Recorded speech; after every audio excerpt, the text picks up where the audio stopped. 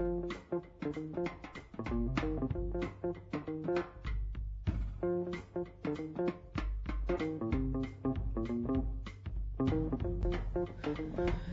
right, everybody. I don't know where my guests are. They're supposed to be here.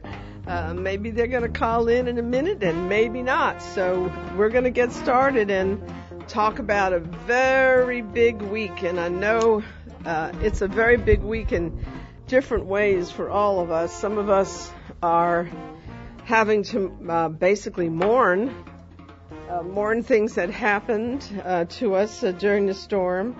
I know a lot of people are saying they just, they don't want to even think about this. They're not involved in it at all. And then other people are really putting together programs to kind of examine, what did we learn? What happened? What was important? What are the lessons for us and for other people? So, we went through basically the past 10 years of a lot of, I would call it in many cases, torture, and then many, many learning experiences, again, some mourning, but also in some cases it was a new start for people, and not just folks that, not just the other guy, but all of us.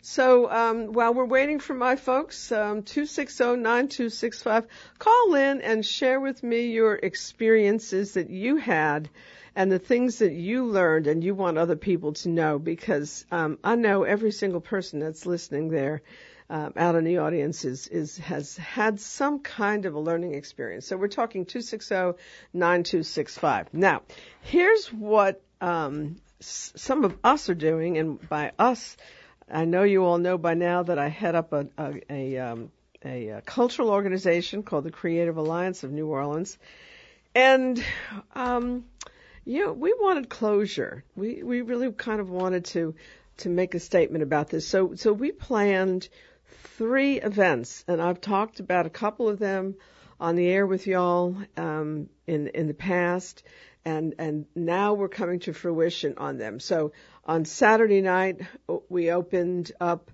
a show of murals that were done by people who walked into a shotgun in the 9th Ward, and they were invited to pick up a brush, pick up some paint, and paint. And so we have these murals, we call them the People's Murals, and they're up there at O.C. Haley Boulevard in Central City. I say up there because I live below Canal. And it is one spectacularly beautiful show. I say I'm getting a caller from the past. Carl Gallman, is that the Carl Gallman I know, or is that? Yes, Gene, this is Carl Gallman. How you doing today? Oh, my goodness. It's been quite a while since we've talked, and we were old TV partners. I don't remember That's how many. That's right. How many times did I interview you? As it relates to Hurricane Katrina. Yes. I've been following every story in the Advocate and in Times-Picayune regarding Hurricane Katrina. But there's no article regarding what happened to the money. $71 billion came into this state from HUD, FEMA, and U.S. Department of Transportation.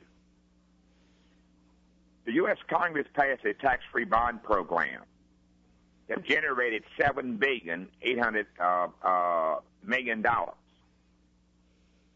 As you take a look at that lower Ninth Ward, upper Ninth Ward, the Desire, Florida area, Gentilly, Palm Springs Park, and New Orleans East, I question whether or not that they spent $2 billion out of $71 billion in those areas.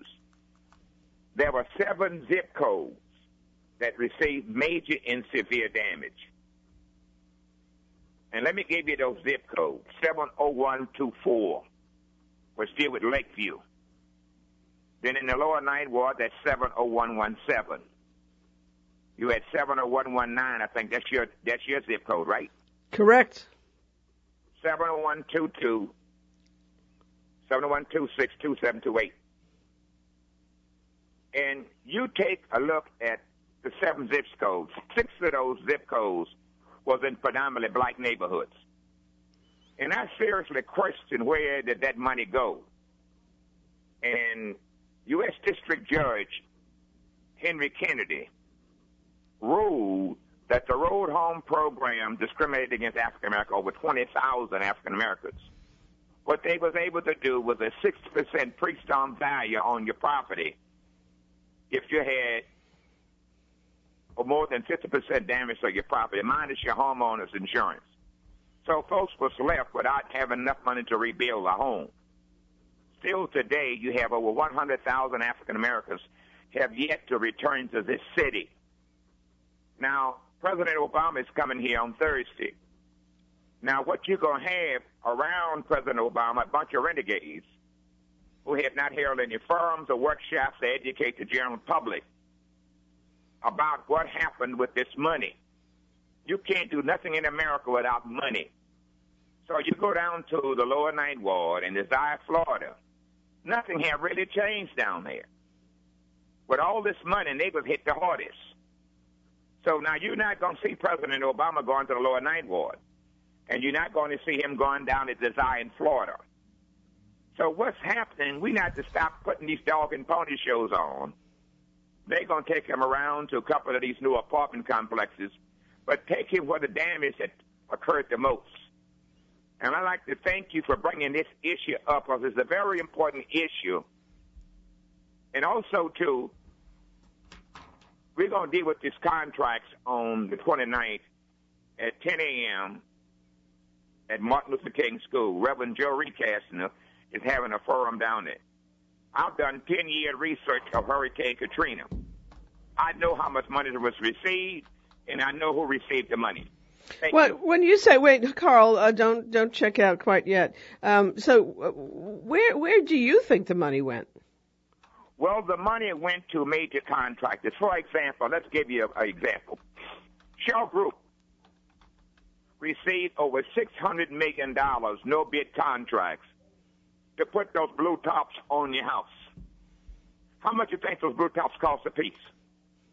I don't know. You tell me. $35. Mm-hmm. They charged the federal government $2,500 for each blue top to put on the house. Wow. The person who brought water in here and coolers after Katrina, he received a contract of $1.7 billion.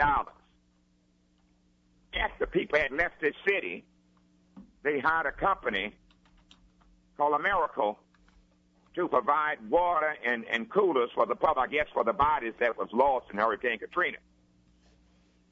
Also, too, they had a company in Kenya.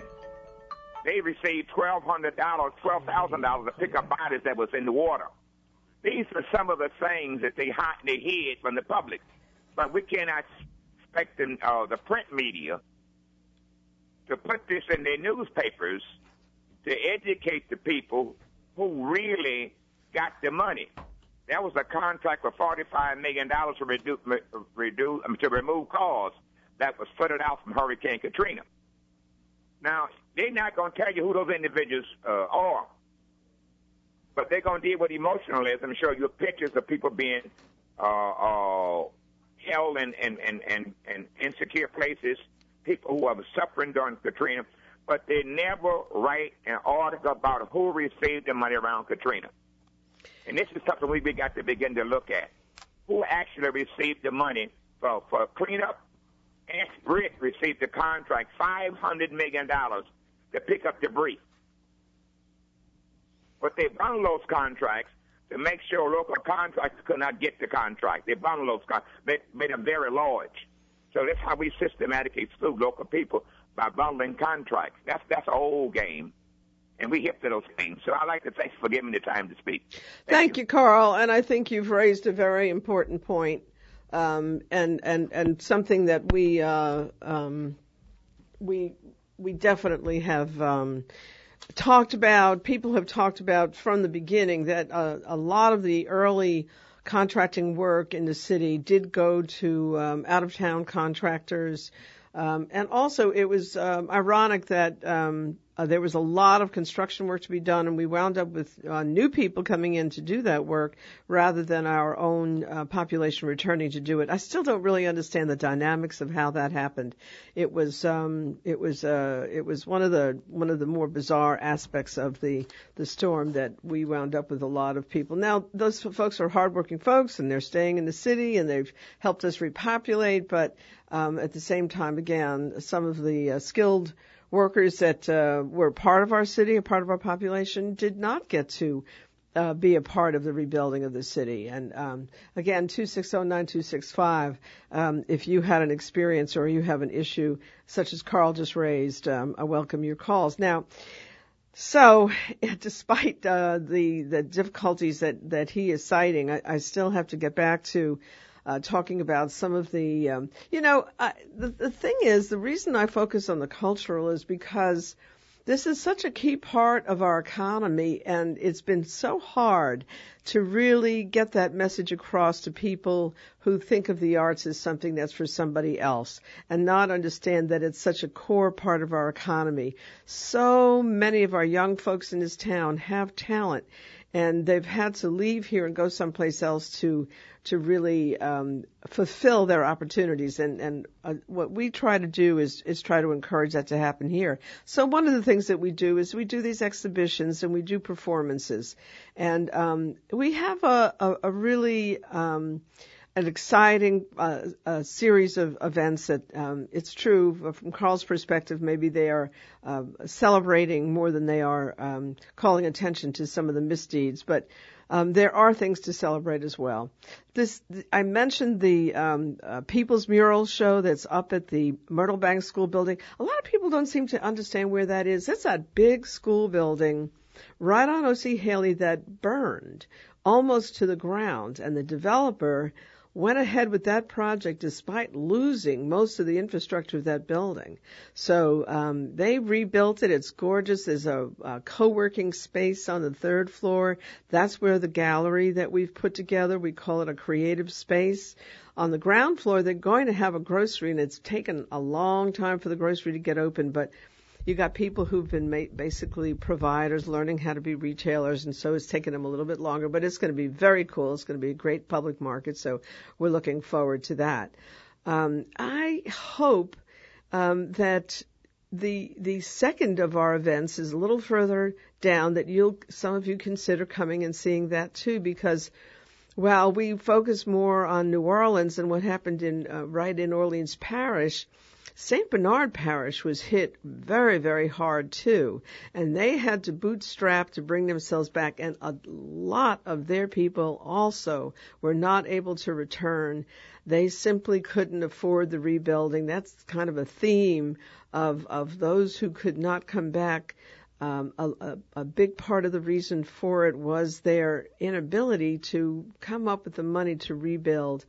Those who did come back were also people who couldn't afford to leave. So it's a complicated landscape of what happened. But the education system, the people who had to rebuild the infrastructure, they came back. And so next week, all week long, St. Bernard Parish is having an open house, and they're inviting people to come and see the things that have been happening down there. I have been working with Sydney Torres and Roberta Burns, have a trust, and they have a new museum down there, a new art center called the River House. And it's right next to a pond that was created by an old crevasse earlier in the century, 1922. There was a big natural crevasse, a breach, a break in the levee, and the water rushed in. It flooded St. Bernard, and it turned what was a bayou into a little pond. And right next to that is where we put up a sculpture garden last year, and the sculptures are all about this whole issue of the interchange between the issues of the dangers, the risks and the dangers to us from nature, but also the resources of nature and how important it is for us to protect them. So we're putting on a show celebrating the people of St. Bernard. We did something about the landscapes and nature earlier in the year, and now we're doing a show that is called The Spirit of the People of St. Bernard, and it's portraits, still portraits, and video interviews that I've been conducting for the past several weeks with various people there. And I guess one of the things they talk a lot about is place, a sense of place, and why they kept coming back into St. Bernard, which has its risks. It has better protection than it's had before. Some parts of it and some parts of it are really still kind of evaporating as the coastal areas of the city continue to erode for all kinds of reasons. But it's a beautiful show. It's again portraits and really very moving remarks from people down there. So I encourage you to think about coming down. The opening is Wednesday night at 4 o'clock. From 4 to about 6, there's going to be refreshments. It's going to be a very special moment, I think, with some of the people who are in the portraits and in the interviews being there as well. Plus, we're going to have kind of an open camera, and you can come in and you can add your thoughts and comments to the discussion, and I really encourage you to do that.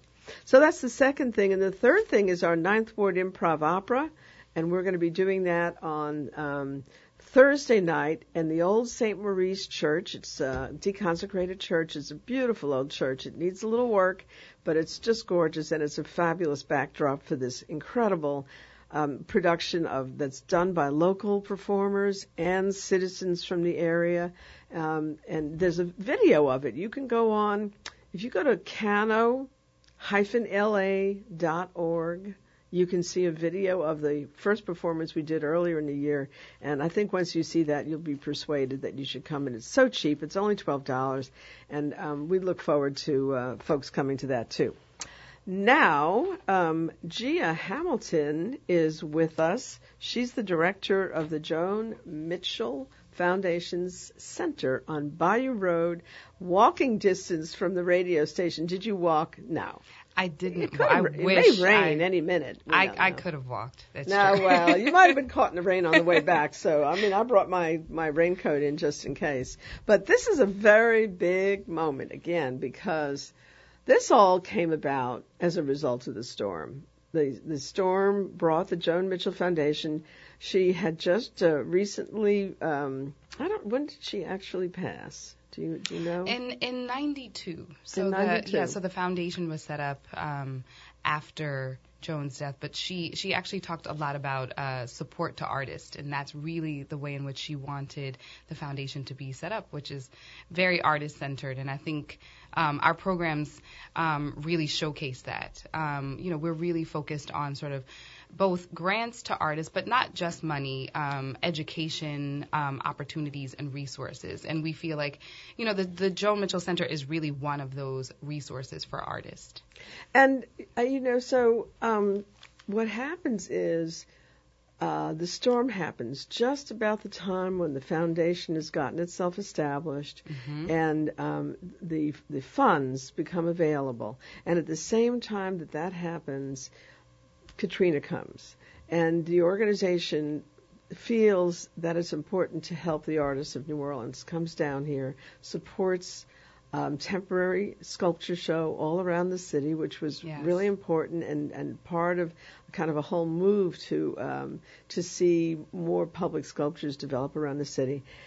And I happen to remember this very well because I brought your then director over to Bayou Road to show her the site. That it was then called the House on Bayou Road. It was a B&B, and it was a beautiful old plantation house. She fell in love with it and said, she loved it. What a great place, the whole area, because it had quite a bit of property around it left over from the plantation. What a great spot to do a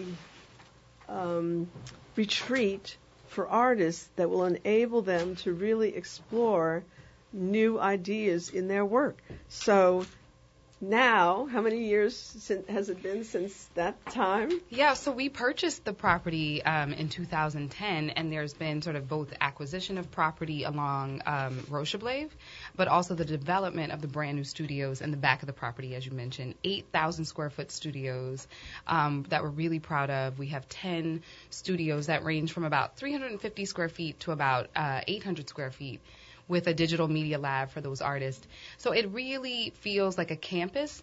And I have to say, in just working through the site development, there is this wonderful blend of both, historic New Orleans architecture with the sort of contemporary feel. So it's been a process of 5 years of piloting programs, really working with the site team, with Lee Ledbetter and Associates, Office of Jonathan Tate, Black Men of Labor, just a lot of people that came together to really think through how to make this site work in a residential neighborhood, as well as how to work with our neighbors. You all being one of them.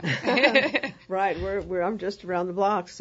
But I think what's really interesting is that while you were working on that very demanding project, and it wasn't easy, because anytime you talk about putting contemporary structures in the middle of an historic district, there are folks who don't understand that an historic district does not preclude contemporary architecture, and it does not call for you to just copy what was there before. It really celebrates what was there before, right, but also invites new ideas.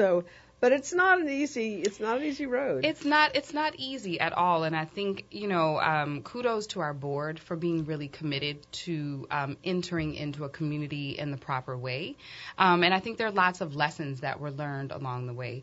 One of the things that we learned is just in a residential neighborhood, it's essential to get to know your neighbors, and so with my background in community organizing, we sort of use that methodology to get to know our neighbors, and actually door knocked, talked to people, and then created programming that would allow neighbors to have a place to come and get to know the staff, understand the process and actually the project that was happening. So we have a community coffee that we host every month that's just a general open house, and we've really encouraged our neighbors to come. We write handwritten notes and make sure that we're attending things that they invite us to. So again, this idea of really being a part of a neighborhood was essential to the success of the Joan Mitchell Center.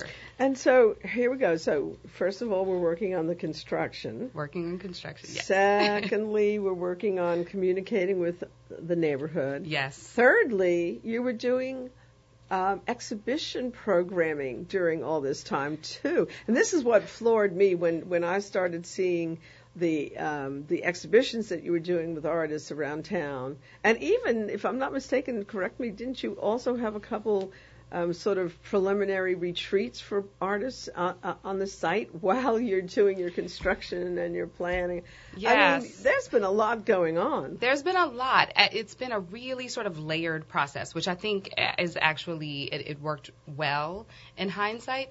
So we ran a number of pilot programs. We ran a program in the beginning of 2013 that invited Joan Mitchell Foundation recipients who are really spread out across the country to apply for this opportunity. And it's about 900 artists, about 12 of them living here in Louisiana. And 24 were selected for this program. It was a 1-month residency. They were invited to live on site and work off site at the studios that we were renting at the time.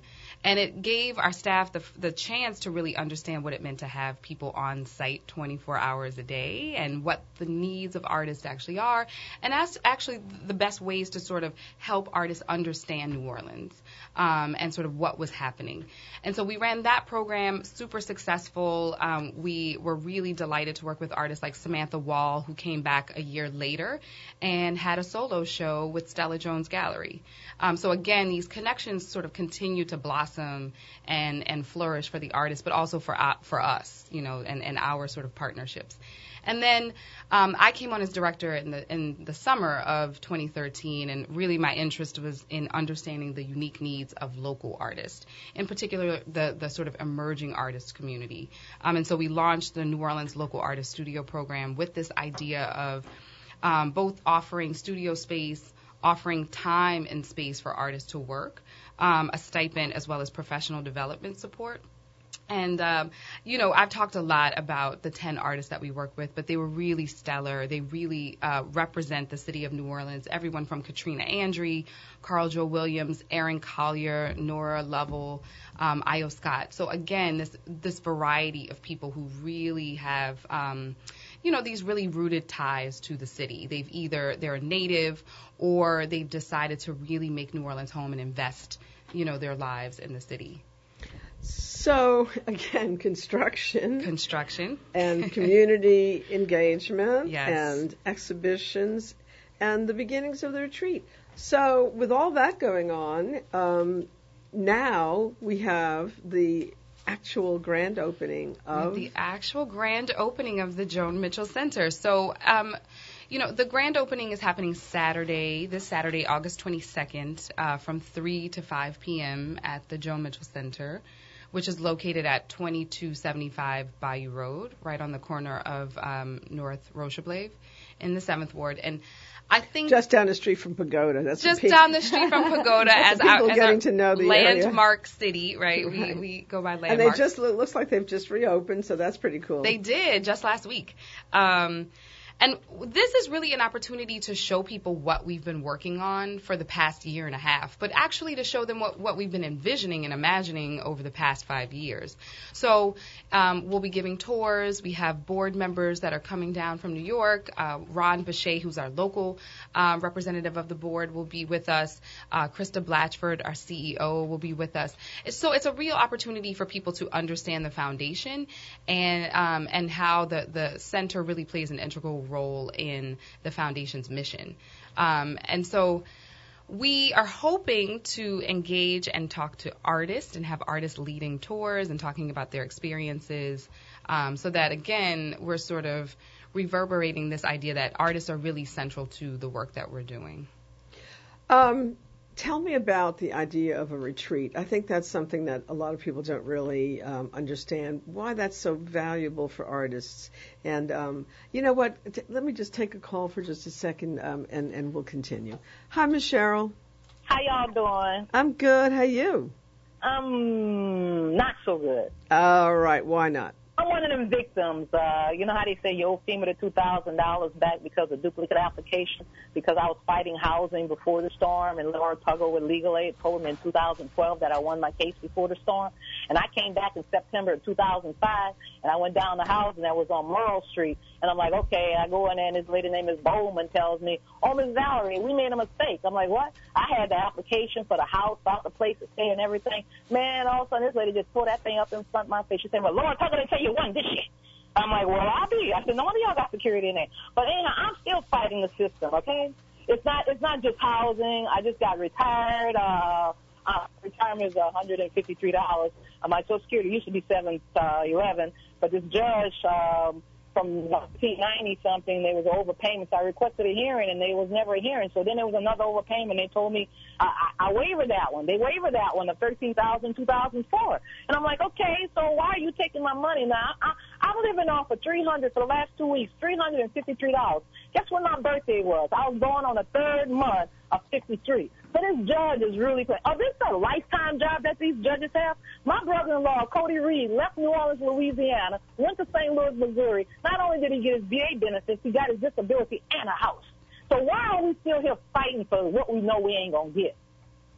Yeah, you know, back recovery. You still got people living in mold and mildew. What happened to those damn contractors? They're supposed to go after those people. You got these people suffering that with utilities. They can't even turn on wall sockets on one side of the wall and stuff like that. And the house is sinking and stuff. I'm like, I mean, they didn't do nothing. You got the same car you was born with, the same toilet you was born with, same face bowl you was born with. You know, you tell me what kind of money that was. And I got friends that had to. They paid off their mortgage, then they had to go get a loan, not in debt, because they didn't get the money that they were supposed to get. FEMA didn't give them nothing. And then me being my friend of my house, that man had a contract for anybody got hurt on his property, $100,000. I call the insurance company, they tell me, oh, we got to split the contents. I lost everything. My stuff, everything I had was in his house. My grandfather clock, all my furniture, my sofa, my bed, even my 3-wheel bike. I ain't got nothing. Everything I got in this house belongs to somebody else. So y'all tell me, how am I supposed to celebrate? And right now my rent is higher than my income. You know, I'm paying. I mean, out of $350, you got a utility bill. You know, that's $200 some dollars a month. Your levelized bill, and I'm working in it. Well, TCA got the weatherization people coming in to help me out on that one. I ain't worried about that. But in the meantime, my income with housing, instead of across to the $353 a month, these people got me paying $156 a month on my income. I'm like, what the hell is that? I don't know what kind of math they're doing. They took the money that the judge was taking out of my check plus the money that I was getting for my disability and my retirement. But I'm like this. I'm tired. You know, I've been fighting this battle since the Republican convention. The best Republican convention I ever had was in New Orleans, Louisiana, with Chef Ron Alexander McCorkey that ran that dome into Super Bowls and everything. And they didn't celebrate 40 years ago Superdome. Man, they ain't bring nobody back that did the damn thing right. That place ain't worth a damn since the people left. The people was a family, and they had no outside catering in that damn dome. I'm like, I am sick and tired of this city. And then they about to take Cherry Hospital. And they gonna build around that for us? Are there going to be a senior place for the seniors to go to and they can walk down to their clinics and stuff without having to come in and catch all these damn buses or depend on RTA to come pick them up and wait forever? Is that charity hospital for us? Is it for the people that's coming from all around the world to come to New Orleans? Are they going to build for them? I'm sick and tired of them building for them. Come into Holly Grove, around Xavier and Costco, and see the people. We got 3 parts of Holly Grove, then you got Gertown. That's still a part of Holly Grove. I'm like, I am sick and tired of people separating us. We are in the 17th Ward, okay? 17th Street Canal. We are still struggling. Those people did not do the multi-mediation. There's so many people living like that, and that's not right. So fix it. If legacy, Mr. Obama, your legacy is to fix New Orleans, what George Bush didn't fit. And Blanco, she didn't do what she's supposed to do either. Talk to y'all later. Y'all be blessed. Cheryl, thank you for the reality check. It's a big time check, bro. Big time, and I appreciate it. I just hung out with him. He said he had seizures when he was a kid in Algeria, but now he's having them again. So excuse him to deny him and deny me. It's because we are African Americans and we ain't supposed to get this stuff. No, we never knew nothing about housing. I mean, my kids was raised on my income. I never had a Section 8 voucher program. My ex-husband's brother, Larry Jones, was head of hell. He told me, oh, you family. I said, bro, my last name is Valerie, not Edwards. I done been divorced a man a long time ago. I needed help. You know, here I am, a grown woman. I've been on housing maybe, 2-3 years now? I just got it again, and they still not doing it right. Sure. How do you work the system? They sure. need to find somebody that know what the hell they're doing.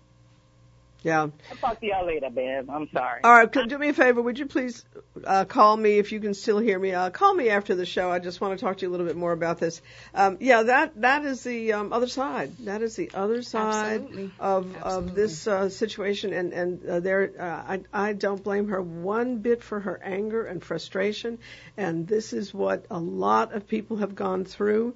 Whether they came back or they're gone, and she came back. Mm-hmm. I mean, that's the thing. She came back, and she's going through this. So it's a sad story to hear, and I wish I had the answer. And I think to some extent, that there's a little bit of a tendency in this whole week to try to say, oh, we're moving forward, it's over. And as she made very clear, it is not over. And as Carl Galman, I don't know if you heard him on the show before, but he was talking about, the all of the money that was spent that went to out-of-town contractors in the beginning, and that's kind of that's water under the bridge, so to speak. It's not coming back, but it's not.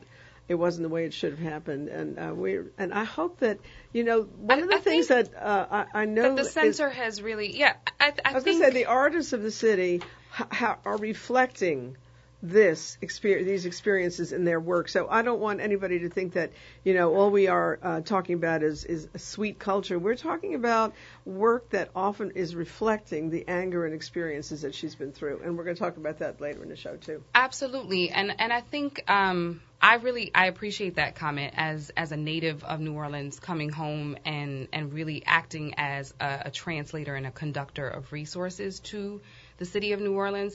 I talk a lot about the fact that it's a fairly isolating role to both have to really understand the ground and to be able to communicate with funders, with organizations that need to partner and truly understand the stories and the vast majority of the stories that are still struggling with how to recover from the hurricane. It means that there's an accountability and a level of integrity that I have to embed in every decision that I make. And I take that really seriously in my role. And so one of the things that I can actually highlight, you mentioned construction, is that it was very important for me to implement a workforce development program during this site development. And so for me, what that meant, again, as an organizer, is that we were employing men and women in our neighborhood, that we were understanding who wanted work, who wanted to understand what we were doing, and what the resources were in the 7th Ward. And so we worked, again, I mentioned, with Black Men of Labor to really assess the skills of men and women who were interested in working. We partnered with Community Book Center to sort of put on job readiness workshops and really prepare those men and women for interviews with the contractors that we were working with. So that was an integral part that's addressing my work all the for the 18 months. Normal impediments to people getting work. That's right. And I have to say, I didn't know you did that. One of the things that it requires is that you have a leader, so that you don't just make those statements, but that you have a leader and you have staff that actually work to make sure that contractors understand the necessity and that it is essential and that this is a part of the project. So we were able to hire 10 men from a 1-mile radius of the 7th Ward to work on the project. But on top of that, that's not enough, right? I mean, it's always thinking about how do we expand on these ideas. So our programmatic staff has really been challenged with this idea of how do we incorporate the talent that we have in this neighborhood into the programs that we're running. And so I'm proud that it's a small start, but everyone on staff is really motivated. We've hired 12 people who have been videographers, editors, photographers, event support, all from within our neighborhood. And so that's not to really isolate anyone else to say we're not interested in working outside of the 7th Ward. It's to prioritize the neighborhood that we're in and to make a very clear statement of being rooted in the 7th Ward. Okay, so grand opening Saturday. Grand opening Saturday. 3 p.m. 3 p.m. Mm-hmm. I'm sure refreshments, knowing you guys are very hospitable and it's such a beautiful place, so everybody can really enjoy it. What happens after grand opening? This is a demarcation. Now what? Now what? I think we get the opportunity to pull together all of the different pilot programs that we've been running into this one, what I would consider highly dynamic environment, which includes local artists. Proud to announce the local artist Paul Wright, who is a graduate of Yaya, young painter, installation artist here. Miro Hoffman, who's a graduate of NOCA, and also a painter and urban farmer. And Cecilia Givens, who is a painter, photographer, as well as an educator in our city. So they get the opportunity to really have these studios for 5 months and really kind of act as ambassadors of that space and welcoming in artists from all over the country who will be joining us. So we have a number of public programs. We'll continue with the community coffee. We're bringing back the visual mashup, which is our sort of evening happy hour event that allows the visual community to present work, test out ideas, network, and meet each other. And then we will have our annual town hall October 24th, where we're partnering with LCCR, Louisiana Center for Children's Rights. And the theme this year is really art and social justice. So we're very interested in how art plays a role in the work of making our city, our world more equitable. And so it's going to be, I think, a really exciting season for us. Tell me just a little bit more about that notion. I'm interested to hear how you're interpreting that. Art and social justice. Mm-hmm. Well, I think we're thinking about ways in which artists work in the communities that they're in. I think it's an interesting notion that we're both an urban residency, but that we have about 2 acres of property. So there's this opportunity to both sort of retreat and have time and space. And I think what we all realize is that all humans need and deserve time and space to recalibrate their brains, their bodies, their souls, their spirits, to reimagine their lives. And we've offered this opportunity to artists, understanding that artists really are not in a bubble. They function in communities, and they wear different hats, and they play different roles in their communities, and that we want to sort of honor all aspects of what it means to be an artist. And so partnering with a non-arts-based institution for us is an experiment. It's really a social experiment to understand how we can better do this work together across sector and across industry. And I think you, through Kano and the work that you've done with creative industries, I think you're that person who kind of lights that fire a lot. So that's why I wanted to hear more about it, because that is always an objective, and you don't always feel like you're accomplishing it. It's so hard to. I mean, social equity is that's a century-long process that's going to take to make that happen, but you do try to chip away at it. So that's great. Gia Hamilton has been talking. She has this great homestead, you might call it, on Bayou Road, and I think this is going to be a very exciting moment on Saturday to celebrate the accomplishment of getting this center up and open and ready for both the world and for us locally. Thanks for having us. Yeah, and you can hang in here and hear a little bit about the Loving Festival, which is, how many years now has this been going on? About 3? Is it 4? Actually, you're not sure. No. It's funny because the Loving Festival's been one of our partners. Yeah. So that's a kismet. That's great. I know it's been at least a couple of years. Yeah. And then it was. Go ahead. I've actually, we've had folks here before talking about it, but it's such a great and warm and heartfelt concept for a festival. So introduce yourself. Tell us just a little about who you are and what you're doing, and tell us about the festival. Wonderful. My name is Che, and I'm here bringing a project called #Dignity in Process to New Orleans. So actually found out about the Loving Festival through someone who's actually found me on Facebook. It was sort of a serendipitous moment. That's fascinating. I'm just amazed at what Facebook can do for all of us these days. I still am not really a heavy Facebook person, but I'm trying to get on there. Yeah. And it was really quite perfect because the project is called #Dignity in Process, so it's really kind of playing with the power of social media in social justice movements at this moment, particularly for underrepresented communities, thinking of what happened in Egypt with the revolution and how similar things are happening through the usage of social media for the Black community in America. So I was doing a workshop series called Mixed in the Movement at California College of the Arts in Oakland, and I had posted an event page on my Facebook. And someone actually from New Orleans reached out to me and was reading the description and was like, you really need to bring this here. We really need conversations about mixed race identity, and it can actually get quite heated. And the language that we have to talk about mixed race identity here is so different and layered and complex. And that had been something that had really been on my mind for a while, about how to start to broaden the conversation of what is mixed race identity across the nation.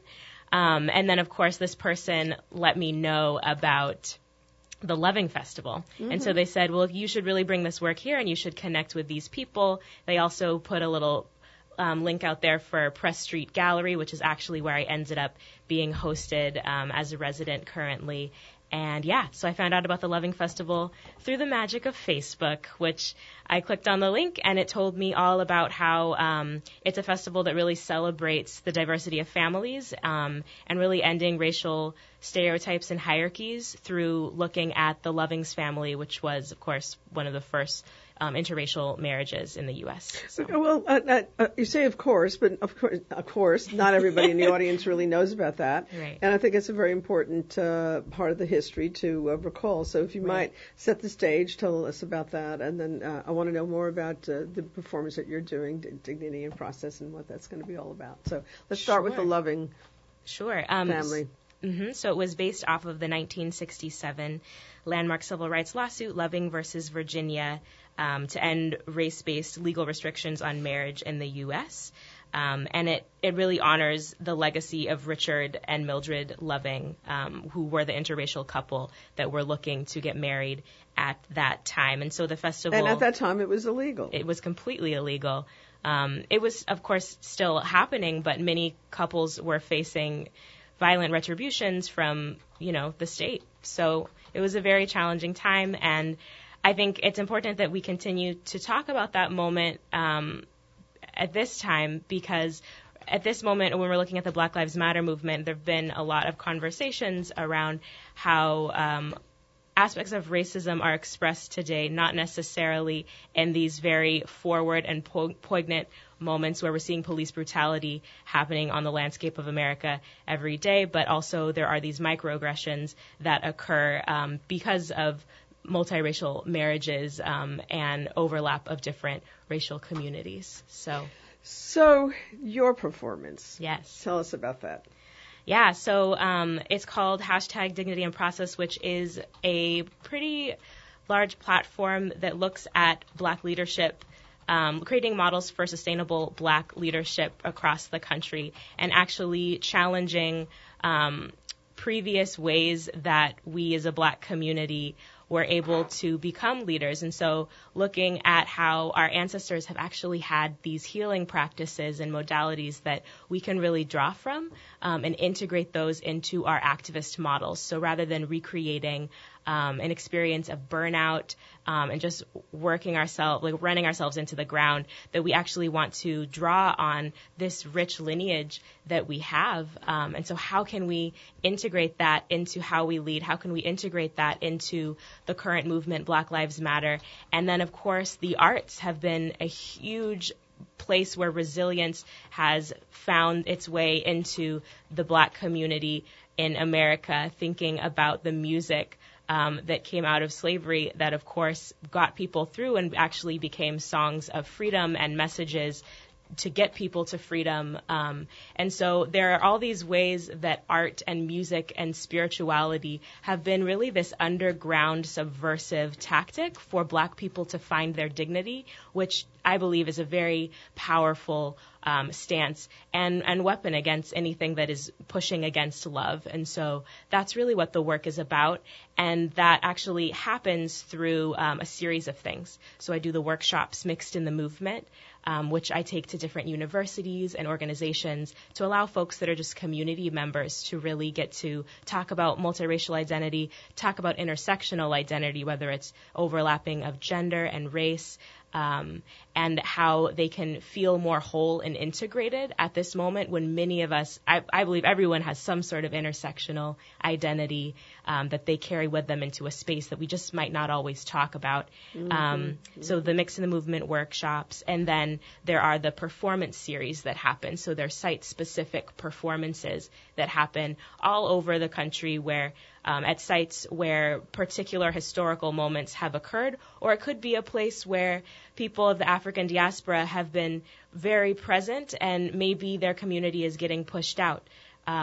Or, for example, in Congo Square, I'm doing a performance on the 30th, a place where obviously communities of the African diaspora, many tribes across the African diaspora have shared in ritual together. And so actually taking the time to celebrate that space and bring the community to a space that richly deserves to be highlighted and honored. The Congo Square performance, when exactly is that? What time? Sure, that is August 30th. And August 30th would be Sunday, rather. Sunday, yeah, that's correct. Yes, also a part of the Gulf South Rising event, the Katrina 10-year anniversary, which I am calling a memorial in remembrance because I know it's challenging to talk about it as a celebration. Right. And the workshop is that what's on August 22nd at Cafe Istanbul? The workshop has been happening. Started this last Monday, the 17th, and that was at Ashe Cultural Arts Center. And then the following one, it's a 2-part workshop series, and people are welcome to attend the second half, which is this coming Monday, and again is from 6 to 8. There's a dinner provided, and we'll be doing many fun theater activities, movement, song, and then the 22nd, this Saturday, is the performance of North-South, #Dignity in Process, which is at Cafe Istanbul. You are doing a lot, and we deserve it. And let me put it this way: we are grateful for it. And I think the best there's a lot. So probably the best thing is for people to go to your website. And would the Loving Festival website have all this, or yes, do they need to go to chelsea.elizabeth.w@gmail.com? If they would That's your email, and emailing you and ask you to maybe send them a link, or what is the easiest way for people to really kind of get their arms around all of this? Because that's a lot. So if you go to the Loving Festival website, which I believe is the lovingfestival.org. .org, yeah, or just lovingfestival.org. No, the you can find all of the information for the show, as well as updates about the workshops, as well as random little tidbits about my time here in New Orleans. And if you would like to reach out to me personally, I'm always looking for ways to continue to bring this work places. So my email for that is Chelsea, CHELSEA .Elizabeth with an S, ELISABETH .w@gmail.com. So, we don't always have you here. Where do you actually live? I'm based in Oakland. Oakland. Yeah. So I kind of want to milk this a little bit. I can't resist because you're obviously a very thoughtful person, multi-talented. How did you get started in all this? And tell me a little bit about your sort of the path that you walked to get where you are and what you're doing. That's a huge question.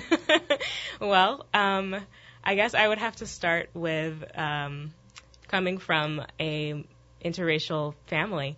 So my mom is white with some Native American mixed in our family lineage. Almost everybody in America has some of that. Exactly, which is why I'm doing this work. Especially in the South, I've noticed that. Yeah. Yep. Yeah, and then my father... Is she from the South originally? She's not. She's from California. Okay. On my father's side, Black and Native American with roots in the South. And on my father's side, it's very layered and complicated. The storytelling on that side of my family is really fascinating because everybody has different stories. Like many American families, I'm sure, there's sort of competing ideas of where folks came from and what actually happened with different marriages and kids, and it's layered and fascinating. And so I think for me, this work started a long time ago when I really was starting to ask my family questions. My parents were divorced, and so it was just really interesting to ask my father questions about where our people came from. Because my family, there's a lot of diversity in what my family looks like, and we just didn't ever talk about it. And so I found out... Really? You didn't talk about it? Right. Well, I mean, we talked about it in that it was obvious, I was a biracial, was told I was a biracial child. Not really biracial, because that implies only two races, when really there's a whole mix of communities in me. Right. Multiracial. Right, exactly. Yeah, but so... I just kept asking questions because I wanted to know what that meant, because people would often ask me as my white grandparents dropped me off at school, like if I was adopted. And I just thought that was the silliest thing at the time, because I didn't understand what it meant to have my skin color, to have my texture of hair, and to not be spending as much time as I would have liked at that moment in my life with my Black family, to actually contextualize what it meant to look like me with a white family. And I saw that actually happening a lot as I got older with other peers of mine who were mixed race. There's a lot of, you kind of have to choose, you have to decide which side you're on, who you're going to identify with, or there's, of course, the exotification that happens. People guess a lot of, what are you? I've gotten all kinds of answers. So anyways, all of that. I just want to say, I'm sorry, I don't mean to interrupt it's okay. you, but I'm half Jewish and half Catholic. Mm-hmm. So I'm all white, maybe. Who knows? Because when you do your DNA, all kinds of things pop up in your DNA. But being half and half of just those two religions was a challenge for me growing up. Because I always joke that my Jewish boyfriend's mothers would call me Kathy, because to them I was a no-no. I was a Christian, or as Jewish families, there's a derogatory term. It's not really a derogatory term, but I took it that way. It's called, what is it? What is that word? Goyim. Goyim. Goyim is not Jewish, right? And then on the Catholic side, because my affect, you were saying you choose. Maybe you don't choose, but you have a tendency to be more like one parent or the other. And I'm definitely more like my father than my mother, although I did get what little discipline I have from my mother. That was important.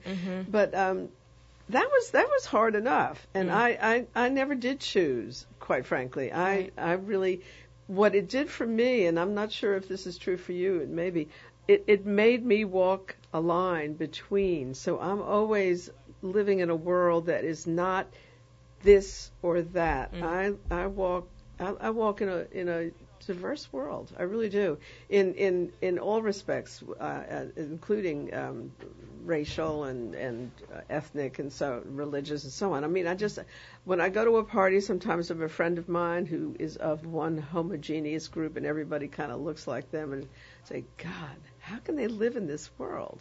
When you go to my house, it's going to be everything. So, how did you literally make a choice, or do you live in this world that I'm talking about, this kind of all over the place, everything world?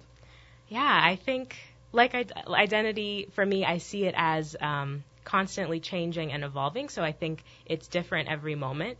But yeah, I mean, I think as a child, it definitely, there were moments, I can actually mark moments throughout my life when I actually felt the need to choose because of the social pressure. And I think that's sort of the racial and cultural piece that starts to weave in there of we live in a racialized country. And so having, black kids actually be asking me questions like, well, what are you? And like lots of dialogue. You said black kids, so more black kids would ask you than white? I don't know if I can really track that. It was pretty much asked by everyone what I was. But definitely the pressure from multiple groups of whether I could be trusted, right? Because if you're kind of standing at an intersection, it's where are your alliances is really the question. And so now I think what a lot of the work is about is accepting that many of us stand at intersections, and we all are standing at our own very particular place of power.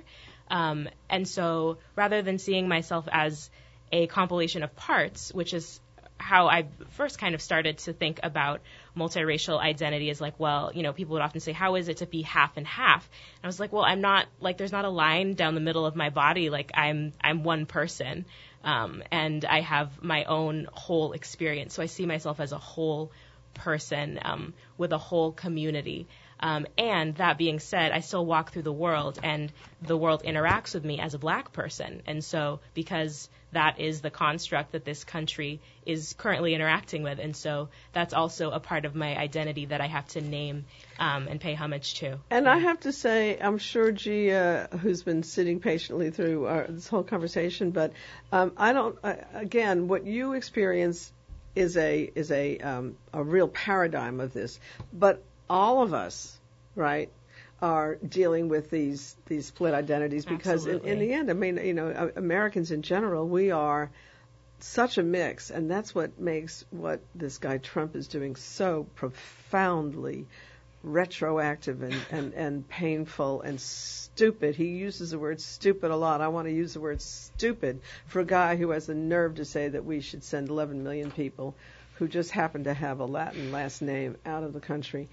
I'm very excited about your work here, and I know you two will chat, and you need to go to the grand opening of the Joan Mitchell Center on Saturday at 3, and we need to go to all of your performances. Cafe Istanbul, hello, Chuck Perkins entering next after me, owner of Cafe Istanbul and my co-partner in so many things.